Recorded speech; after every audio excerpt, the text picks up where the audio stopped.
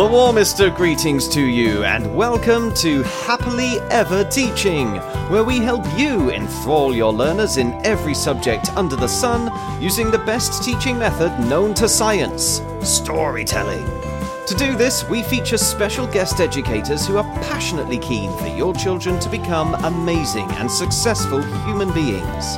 I'm storyteller Chip Cahoon, and with me today is... Hi, I'm Bex, and I'm a primary school teacher who's taught across the age ranges and also work in further education as well, so training the next generation of teachers too. And I'm Chris Hudson. I'm a retired teacher, author and teacher trainer, and I'm very excited to be here today. And we're very pleased to have you, our listener, with us as we explore personal, social, health and emotional education with a story based on characters from the Bible.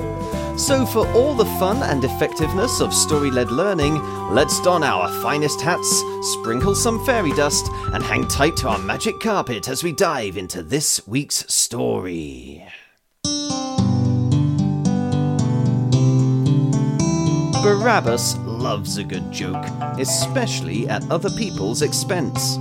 Whether it's causing the grocer to fall in a trap, dropping scorpions onto innocent passers-by, or pouring pig swill into a restaurant's soup mix, he can't stop laughing.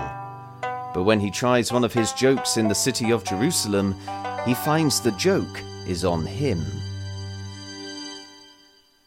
The soldiers then marched away, yanking the doors behind them and locking each one.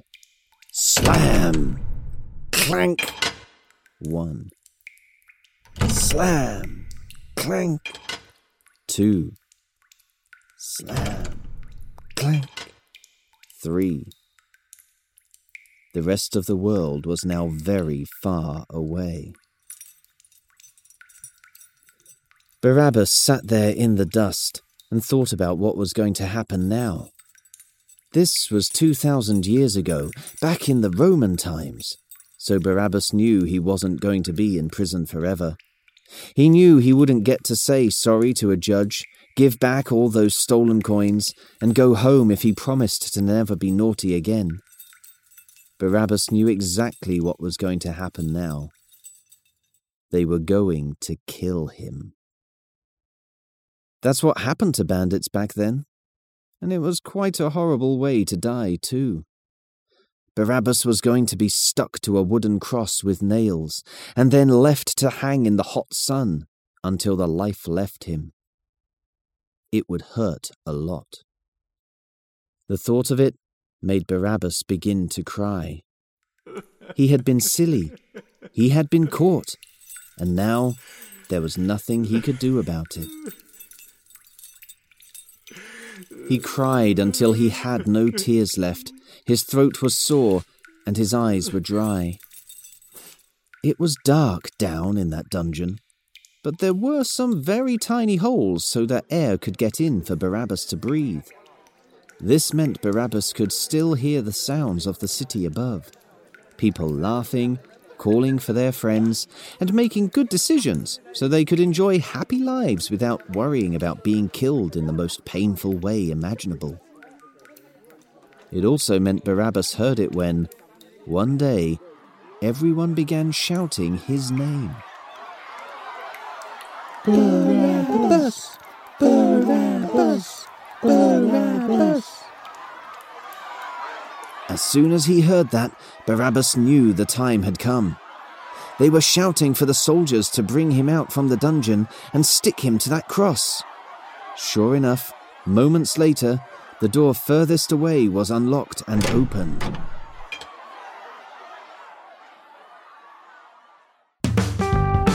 And if you and your young learners want to see whether Barabbas manages to escape his horrible punishment, you can download our sister podcast, Fables and Fairy Tales, or search our website, epictales.co.uk, for Barabbas the Bandit. There you'll find a video of me telling the story that you can share with your children. And if you sign up as an Epic Educator, you'll also get a copy as an ebook or paperback illustrated by Ellie Booth Bentley, as well as the full audiobook for you to download at any time, and even some tips for telling the story yourself. Right now, though, let's begin our discussion with Bex and Chris here by asking, folks, did this story set a high bar, Barabbas, for you? I like the way that you're taking a character about whom we know very, very little and really expanding this person. He's a kind of anti-hero, which is he's an interesting one. In some ways, people warn the person who doesn't keep the rules, but at the same time, you see him meeting the consequences of not keeping those rules, not being kind to others. Exactly, yeah. It's kind of like Dennis the Menace, but with consequences. Yes.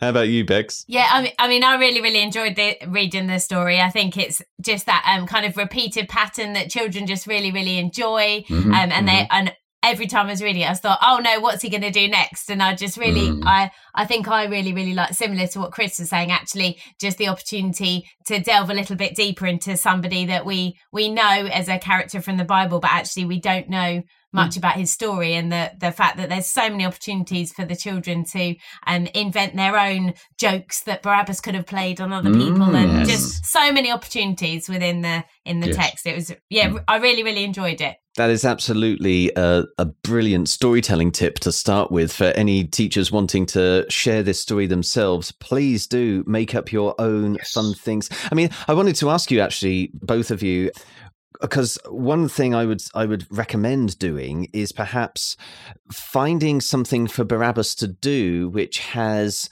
a bit of a similarity with a problem you've experienced in your class, if you've experienced problems in your class.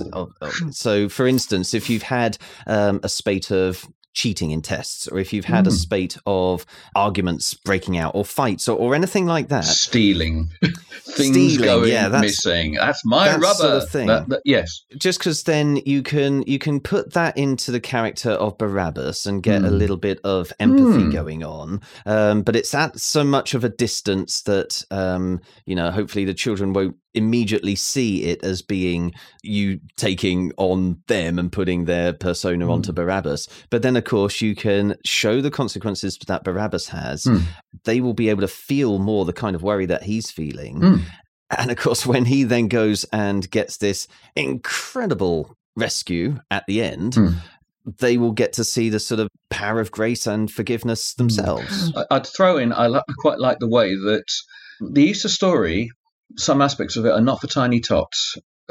Not really, but you sort of, it's distanced, but you still portray the impact of the story on somebody else with this telling. Yes. Yeah, no, I was thinking I know that today I'm talking about the tiny children in the school, but actually currently I've actually got year 6 children, and I was thinking that actually I'd quite like to rewrite this in my classroom and say suddenly Bob decided to send a really bad WhatsApp message to the WhatsApp group and thought that would be really funny because he didn't understand that his carbon footprint was there all the time, and just thinking of some of the things that we've been dealing with live and actually creating a modern. And I guess you could do that in any year group, but with the smaller children, like your Key Stage 1 children, like they always love to tell a little tale at playtime and where come in and disturb the learning after lunchtime, and you can really show even how the teachers are feeling like and get your emotions across as well as I was thinking of modern day Barabbas. When's a joke, not a joke type of thing. But that's exactly the sort of thing I was talking about. Because and with younger children as well, because you dress it up as if you are telling a story and you have different character names, and you could still set it in biblical times, or you could try modernizing it, maybe even put it in a school, but it's still a story. So tiny ones are going to get immersed in the story, and it's only really afterwards that you're able to look back and say, you remember when Barabbas did this? Does that maybe remind you of something that you've done? I personally feel that this is a really safe way of approaching those sorts of topics. But of course, you folks are, or in your case, Chris, you have been in the classroom every single day. Bex, you are in the classroom every single day. Would you see this as being a safe way forward?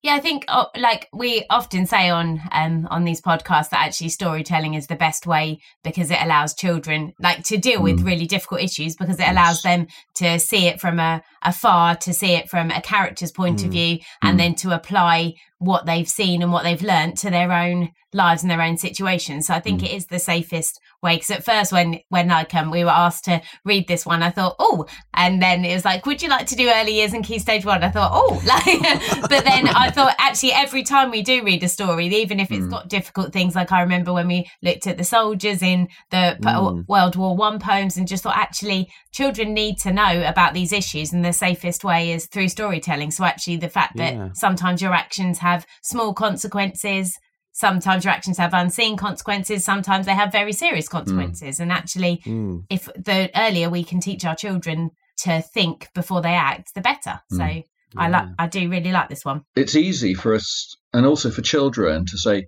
it's just a story, which is why the what follows afterwards is very important, the quality of discussion. Now, with younger ones, what did you like in a story? If you can get them to say why, even better. But just what did you like? Or who was your most interesting person?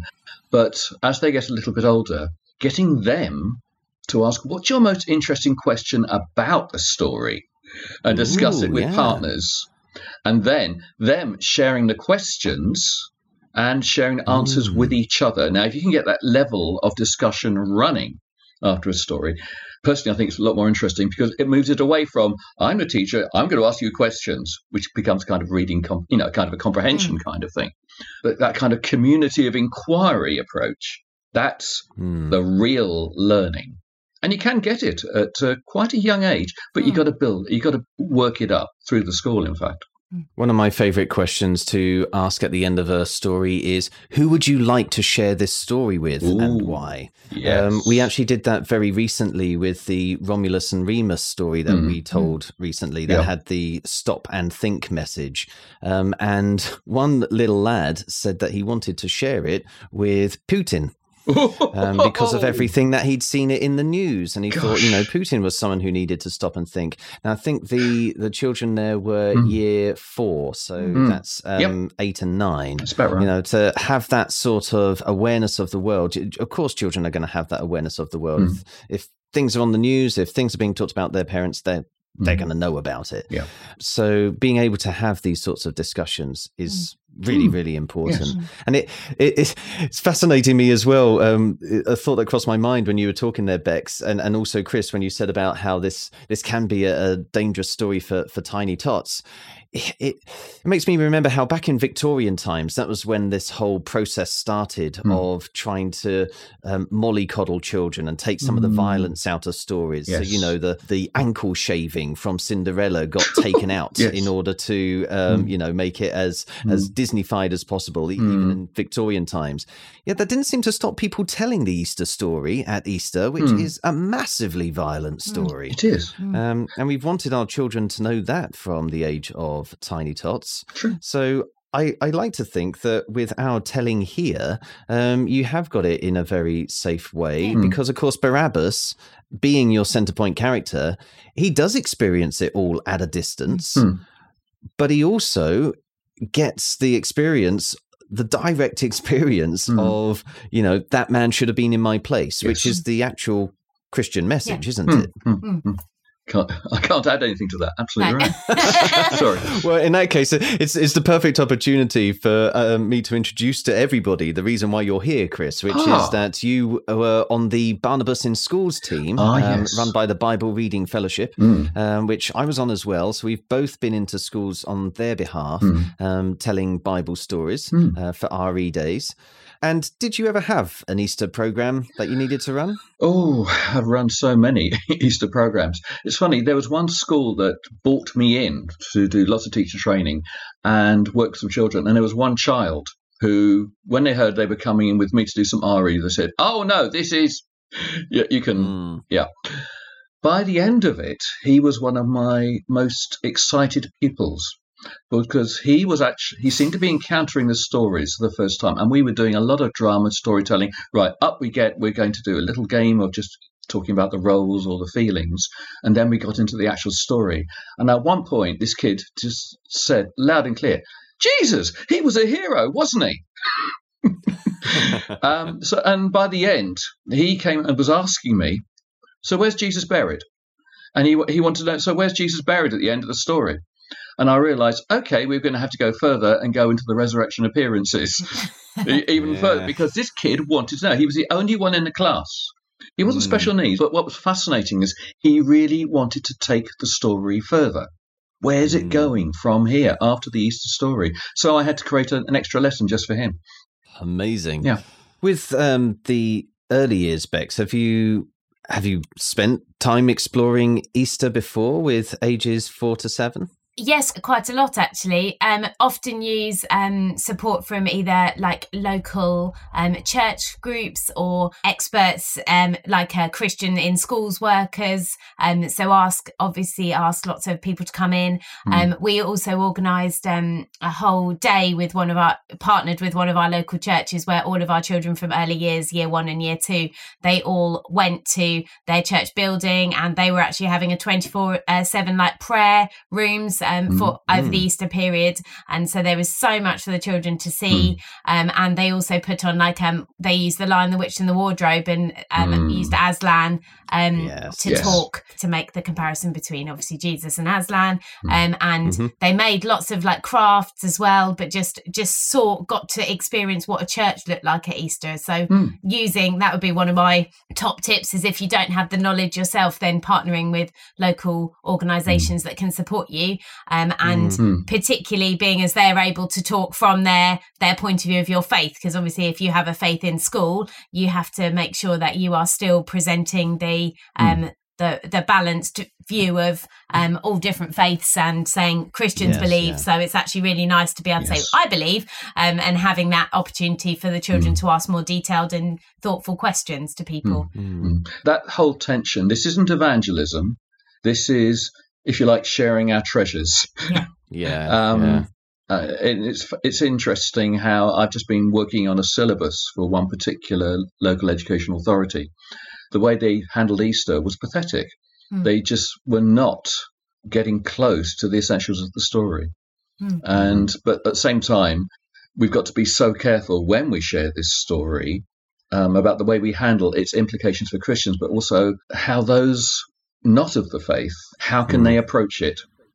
Well, that's why when I went in for those Barnabas in School days, Barabbas was my go-to tale, because he is at a distance. And I think I've even put in this written version of my telling how he hears stories about Jesus coming back to life, but he doesn't actually see that himself.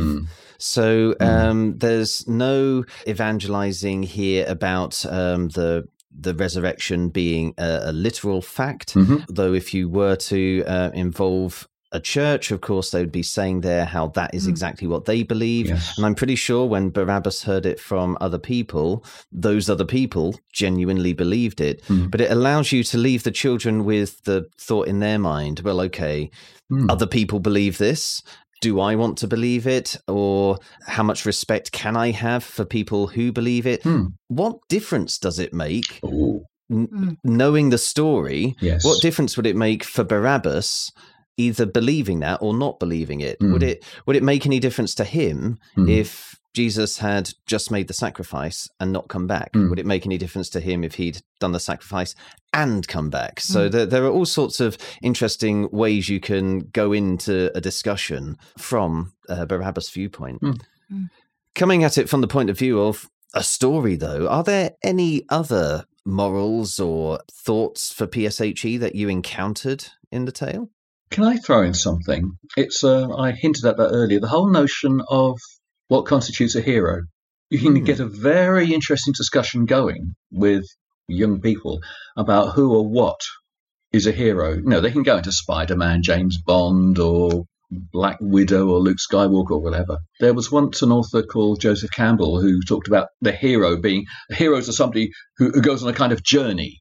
They venture forth from the everyday world into a region of supernatural wonder. They have a victory after lots of battles, and then they come back with something special to share with everybody. That's one definition. Discussing with children who or what they think a hero is.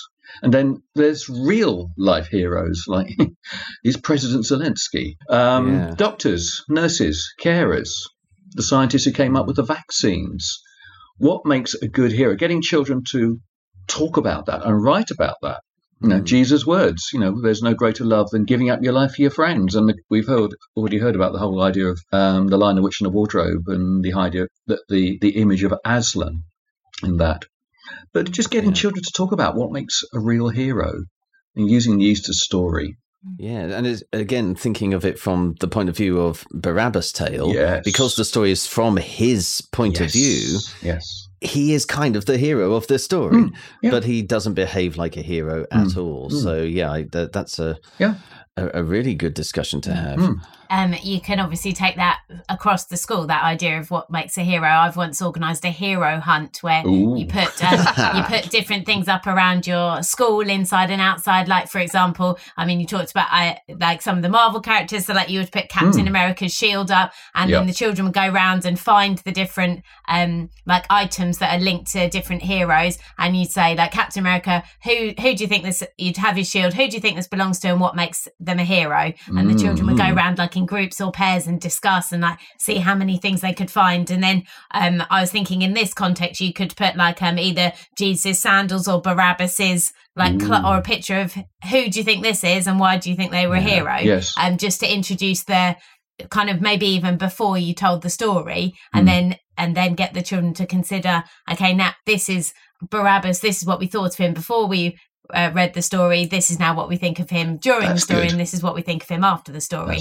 Because perceptions they may have some prior knowledge of who he was and what he did, but then actually when you read this story through, do you change your opinion of him? So I quite enjoyed a hunt. I just had a cheeky thought based on what you said there, Bex, that if you have some real life heroes as well, if you put in, for example, a few police hats, fire hoses and that kind of thing, but also maybe put an object for your head teacher, maybe an object for your caretaker, something like that, and then see how many others your children just find. They may find one for the school cook without you even asking. They may find one for you without you even asking. They might just start seeing signs of heroes everywhere. Particularly the smaller children, because every time they go out for play, they're like, we found something else that you put out there, and you're like, I did not put that leaf out there, but just love their awe and wonder and their joy. But yes, they'll come in for days and days finding things, but I think it's good that you just start that little spark, and they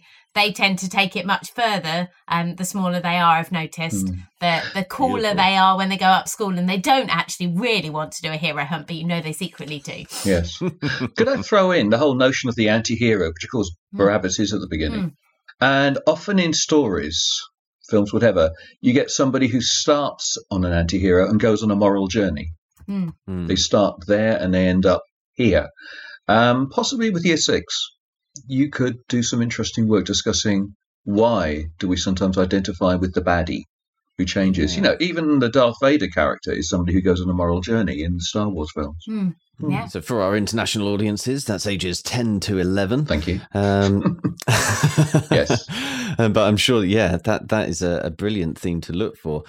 Did you find any other themes, Bex? Yes, there's so many, like I could draw out with personal, social health and emotional, like education. But I think really, for me, there was that whole notion of about thinking before you act and learning from your mistakes, because Barabbas, unfortunately, did not always learn from his mistakes. And I think his real key learning point would be, I've overstepped the line, because I sometimes say to my children, you're getting close to the line, like, let's reverse a little bit, please. But actually, who were Barabbas's friends, and were they saying to him, look, Barabbas, I think you've taken it a bit too far now, or do you think it's a good idea to be digging holes in the middle of the street to drop people in, or tipping scorpions on people's heads? Even thinking like that whole, who was actually speaking into his life, who was talking to him, and how even you can link it back to, if you'd seen that, how would you be a good friend?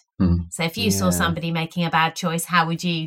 So there's that whole friendship element that's kind of a subplot of the story. And indeed, because Barabbas doesn't really have any friends to guide him in that way, and he needs this great second chance to be able to learn from his mistakes. Yes. So he's a solitary actor, shall we say? And kind of then you can look at the importance of friendship, and actually, would his story have changed earlier had he had somebody who was, if you wrote a friend in, or a conscience, like Jiminy Cricket in Pinocchio, how would the story have been different? Would he have changed earlier? Would he have needed this great escape? But actually then the power of actually that somebody so far that's gone so far that's still being forgiven actually is where the real weight comes from the story. So I love the idea of Barabbas with a little Larry the Locust on his shoulder trying to tell him, you shouldn't be doing this, Barabbas. Or a little scorpion friend. Don't throw me down,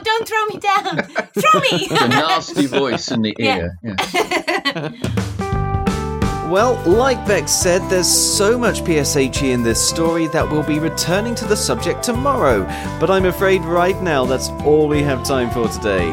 So if you try out any of these ideas, or if you'd like us to help you teach a topic you are soon to cover with your young learners, please let us know on social media using @TeachHappily, or leave us a review using your favourite podcast app. Please also share this podcast with your colleagues and help us start a story-led revolution in classrooms around the world, so children everywhere can learn in a way that's effective, memorable and enjoyable all at the same time. Right now, though, it only remains for us to say cheerio, and we hope to hear your story soon. So, cheerio! And we hope to hear your story soon.